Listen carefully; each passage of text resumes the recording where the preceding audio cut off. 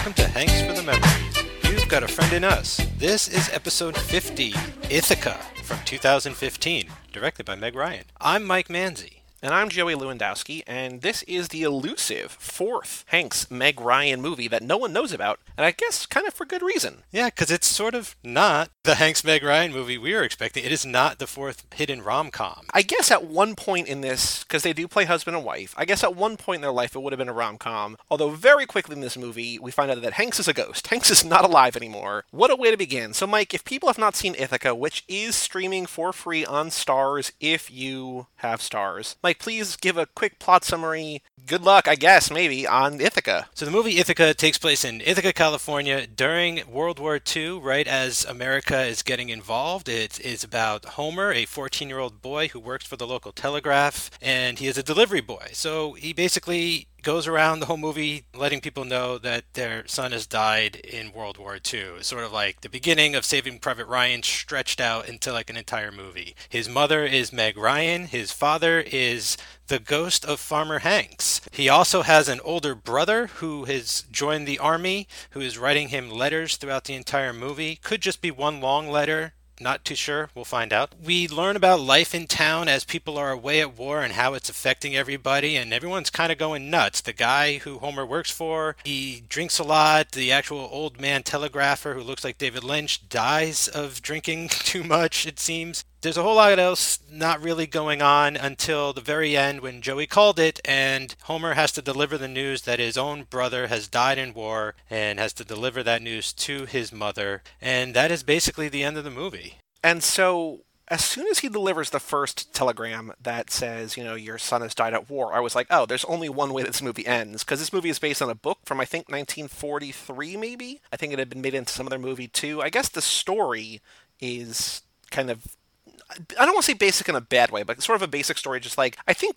the best way to describe it is kind of like, it's a coming-of-age story in World War II, but unlike other movies that are like coming-of-age at war, it's kind of like at home and like the other jobs that people had to do. Because this kid keeps saying he's 16, but he's actually 14, but he's still, I guess, you know, they just need help, right? And the kid is good at what he does, so they hire him or whatever. And I'm like, oh, there's only one way this movie ends, which is by him telling Meg Ryan that his son, or that his brother, her son, has been killed at war. And yeah, like an hour 15 or hour 20 in, that happens. Also, what you did not really mention is that the David Lynch-looking guy who is typing the telegraphs out dies while writing the telegram to his family. So it's like this like double whammy. It's like, oh no. Right. I guess he has a heart attack or something while he finds out the news for himself. But you're right, all things are bleak at the end of this one. Yeah, you know, it's really weird. Like, there's a story here. I just feel like it's really unfocused. Like, Meg Ryan's not a bad director by any means, but I'm not sure if this was the one to sort of go Terrence Malick on. Like, her first, as far as I'm aware, like, she has not directed that often, and I don't know if this is just, you know, her style, but it's very dreamlike. This is her debut, so I don't know if she's done a lot since then, but this is her directorial debut. I mean, I was just kind of like, why this story, why this material, all this? The book must have, you know, meant something to her and everything. And it's not bad by any means, but it's just like,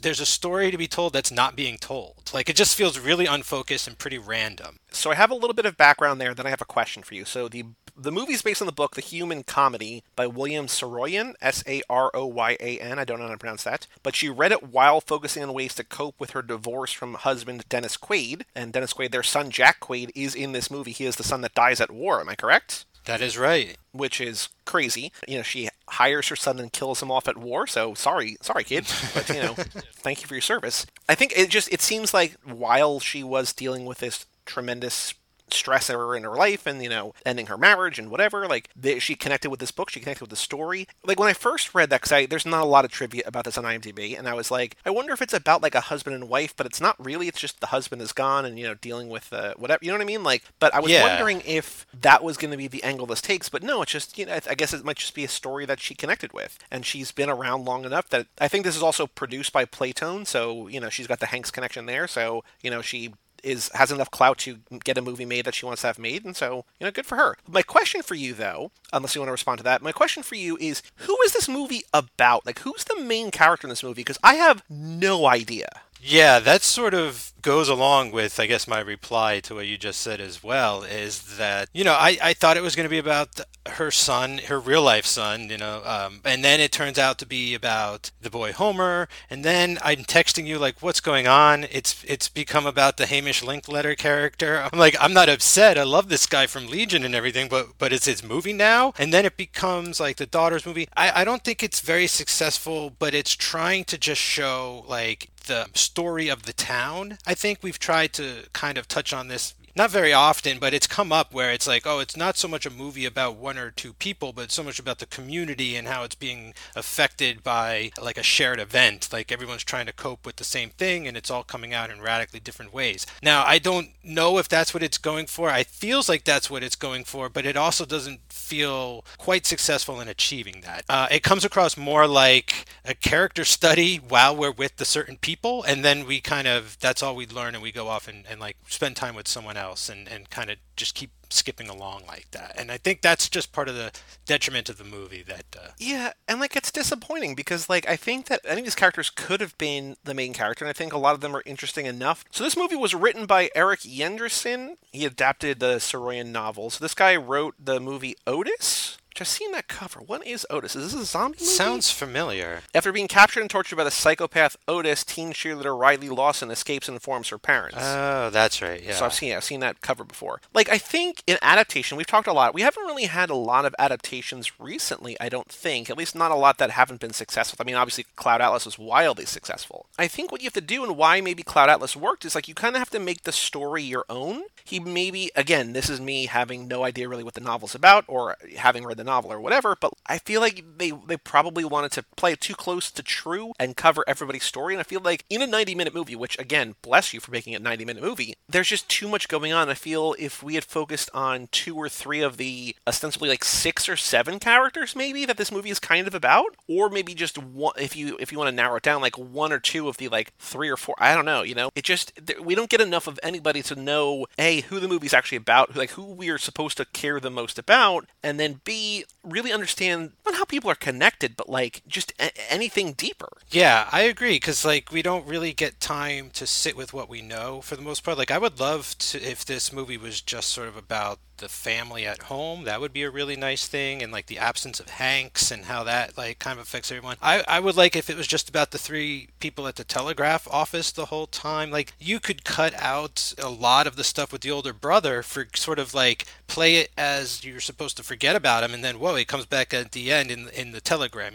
Now that I know that it's a novel, it just comes across like too faithful without even. Yeah. And I know that sounds weird because like I've not read it, but like having watched enough movies, you sort of get a feeling where it's like it's too literal. Like there's just something not really working, and it's too bad because like you're saying, like this could be about any of these people specifically, and Meg Ryan does do a really good job of creating these characters while they're here and while we have time with them. And it's just like kind of a pity that we don't get to spend more time with select few for the entire film. I think it would be much stronger if she sort of, or if the writer kind of just made it, like you said, more their own. Right, because like I don't think this is bad. I don't think it's good, but I also don't really think that it's like a movie. Like I don't think it's a story. I think it's just like a collection of things that happen while a guy's off to war, kind of. Yeah, like I said about Malik, like I wasn't lying or joking. Like it feels like a tone poem. Like it feels very loose and sort of drifty, and with the voiceover, it's very poetic at times and things. And so it's just unfortunate that for me it just didn't all sort of like fit together. So we have Hanks in here at least twice, if not more than twice. We have him very early on where he's like waving to her from the porch, and then like the camera cuts and like he's not there. It's like, okay, so I think that was something that affected that she did. I don't think it's hard to do it right, but we've seen movies screwed up before. But like, is he actually dead? But like she quickly like establishes with the cut, with the edit, whatever, that he's not there anymore, right? Like he's just waving to her, she looks back or whatever, and he's gone. And I think that in a lesser movie, you'd be like, did he go inside? Like where'd Hanks go? Like he's just not there. So it's like, okay, cool. And then I think maybe he shows up one other time, and then in the middle of the night, the main kid wakes up like in a fright, right? And we're led to believe, or Hanks says when he comes back as Ghost Dad in the middle of the night, that that's probably the moment where Jack Quaid was killed overseas. And he's like, that's, the moment where they all felt it or whatever. And I don't remember exactly the line he has, but he basically just says, that was it. Like, it's, the son. And I think that it's effective. I don't know that we need it, but again, watching this movie kind of explicitly for him, I was glad that he was back kind of in minimal ways. Like, I think that he worked in the ways that he was in there. I don't know that, again, that we needed him at all. I think maybe it might have been a little bit cheap to just have him waving on the porch and that's it. I liked hearing them talk. Like, my favorite part might be, aside from the Hamish stuff, because I think that he's just, like, interesting, like, just, I'm going on a date now, like, and that, okay. But, like, I think them, for the podcast, talking about, like, Hanks's goodness, how it's somehow still with the family, they're going around, they're showing, like, this is early on in the movie, but they're showing the different children and, like, how Hanks is, like, sort of, he continues to live through them, which I think is kind of cool. And, like, just the way that the older brother is writing the letter to the younger brother, just basically being like, you're the man in the house now, but, like, dad's still kind of around. Like, he's in you, he's in your brother, whatever. Like, he's still around, like, his goodness, so just kind of just keep that in mind. And I thought that was a kind of a nice, thoughtful touch that probably worked really well in the novel, too, that I think is a nice way to say, like, hey, Hanks, as America's dad, is still the family's dad, even though he's not here, he's still, like, his presence is still felt. And I felt like for our podcast and for, what we were watching, if I had to pick a favorite moment other than just, like, the vague Hamish stuff, like, I think that might be my favorite moment, because I think that worked really well. Yeah, I gotta agree, because, like, the first time I saw Hanks, like, I think Meg Ryan's got great understanding of the visual language, because you're right, like, I knew immediately, like, he was dead, that, right, like, in a cut, like, that he didn't go inside. You know what I'm saying? Like, the movie isn't confusing in that way, and I think that that's a part of its success. The Hanks character is really interesting, because I thought from that first scene that I wasn't going to like how he was utilized, and then by the second scene I was like, oh no, this is, like, perfect. This is, like, what I feel we talk about a lot, where sort of Keanu became just sort of like another name in the movie, but not the marquee, like, right. He's doing a smaller role, it's having a bigger effect. It's not really on or against type either, it just kind of is just a role, it almost feels more like a favor, and that's fine too. And then on the other hand, you could totally eliminate his presence altogether and just make him talking about him. But I'm really glad that he's here doing this small little thing. It shows that he cares about the material, that he feels like what he's doing is important. And I would like to see more stuff like this from him, where he's just sort of one of the, not background characters, but just, one of just the more working actors in the movie, and not really carrying it on his shoulders all the time. Because, like, looking at what we have coming up, the 8 movies that we still have left, it's Hanks as star, Hanks as star, Hanks as star, Hanks as kind of supporting actor in The Circle, in your movie The Circle, which we're getting to soon.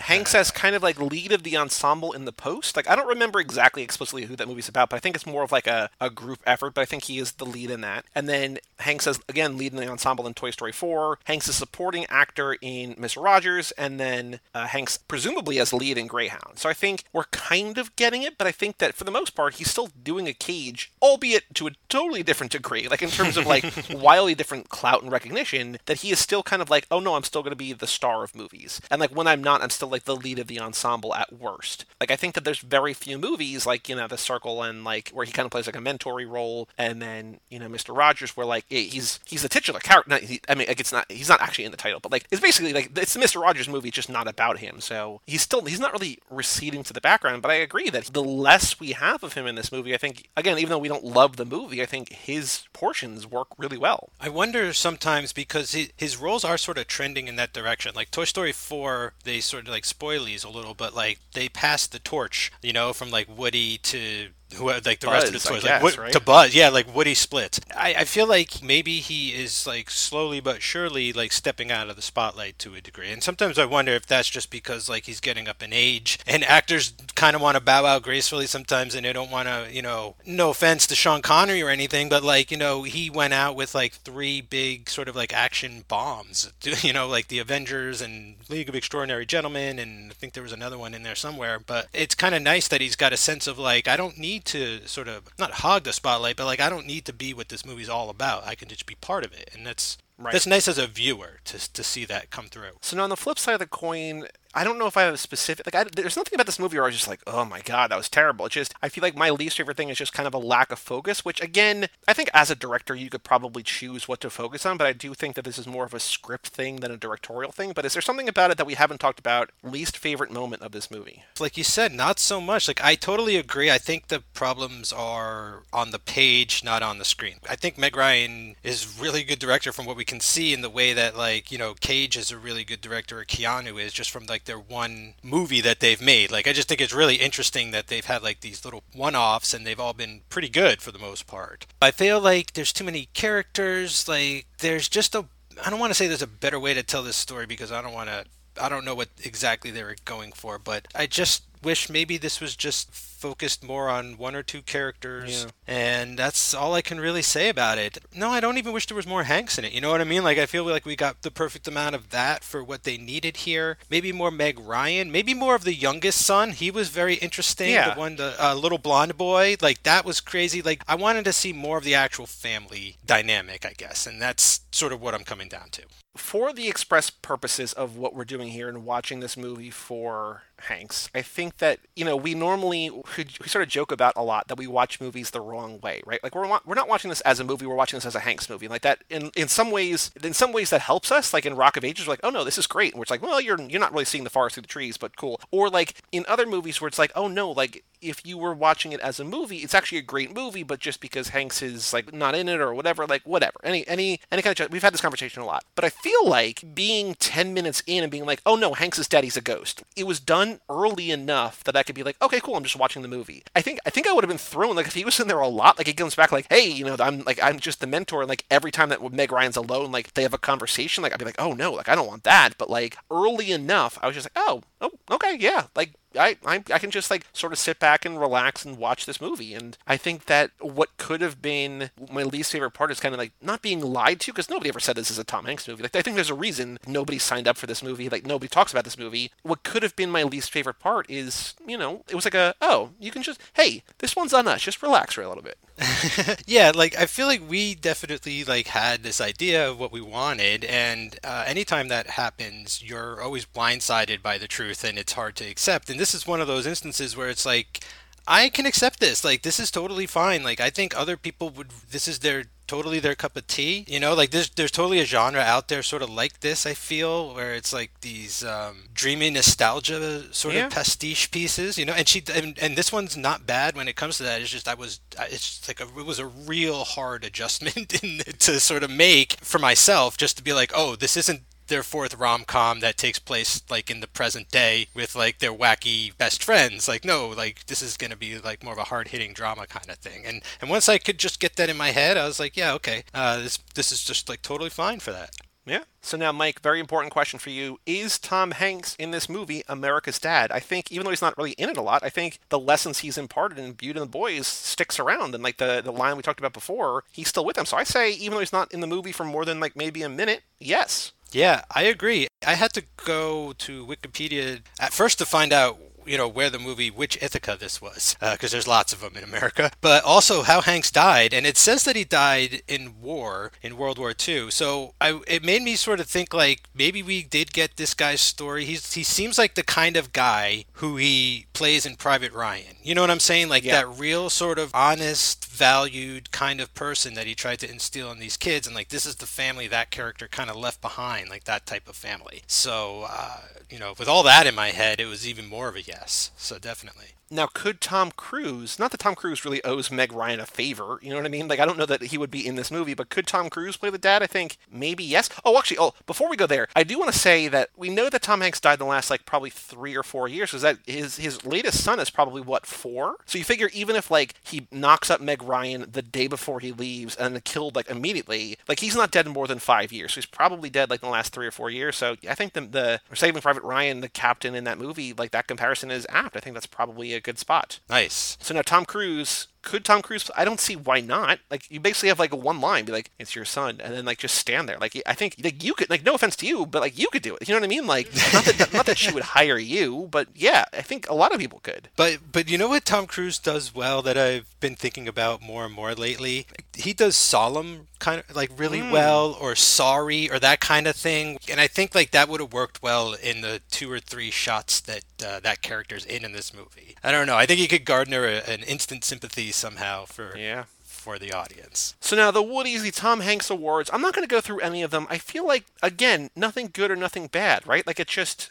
he doesn't die on screen. It's before. We can't even nominate that. Like, that would be the closest thing. Anything that you know that we nominate that we could, I don't even want to say, like, most wasted performance. I think it's kind of great, right? Like, there's no award that we can nominate this for, I don't think. No, not really. And again, to go along with, like, best sort of like non-Hanks role, like everybody feels like they got equal time in a weird way that you can't really pin the tail on that donkey. Like, I want to give it to this person, but like then I'd have to give it to that person. So I don't know. That's just how I feel. Yeah, and even like best ensemble, it's like, no, not really, right? Like, because they don't really work together. It's all individual standalone things. So I don't know. Yeah. I don't know. Yeah, the more we talk about this, the more I just would love it to be just the family at home stuff, like a lot more of that kind of stuff. My final thought is that before you were saying like maybe just drop the older brother altogether and have him come back at the end, like they have stand-ins for the older brother, right? Like the kid sees other GIs around town about to go off to war. His brother's never really not in the movie. We don't need the constant voiceover. We don't need the constant everything. Like, I just, again,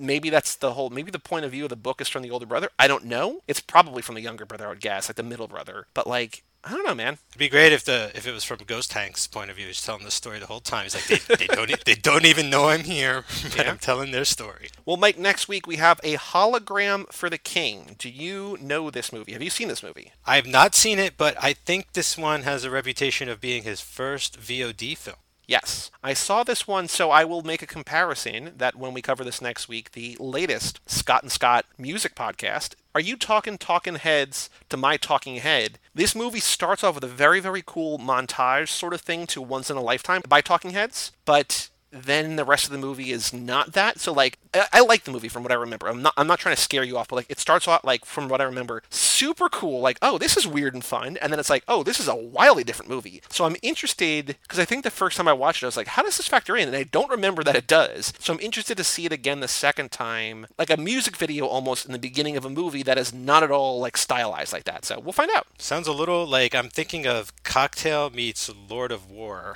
where it's like two movies that started off on this great energy that just nosedived into depression. Yeah. I also want to say here, I think it's another short one. I want to say it's like 90 minutes, which I think is a blessing at this point. But let's see here. 97 minutes. Oh, and it's directed by Tom Tykwer. That's right. The third Cloud Atlas director. So he did this one. So. Oh, cool. Oh, good. That's good. Any other thoughts about Ithaca? One final thought. Meg Ryan, please direct another movie, because you're a good director from what I can see. You know, directed circles around other movies I've seen directed by, other people. Like, I think she deserves another shot. So definitely. Someone hire her again, because she can do it. For all things Hanks for the Memories, go to cageclub.me, facebook.com/cageclub, or at cageclubpod on Twitter and Instagram. Email us, hanks@cageclub.me. Come back next week for the aforementioned Hologram for the King by Tom Tykwer. Check out all 50 episodes of this and all 45 or so of Cruise Club, and all nearly 1,700 episodes of all of our shows at cageclub.me. I'm Joey Lewandowski. And I'm Mike Manzi. And we'll see you next time right here on Hanks for the Memories. Sugar Hill Mountain, where there's bubble gum and cigarette trees. Sugar Hill Mountain, feel the spring breeze and do what you please.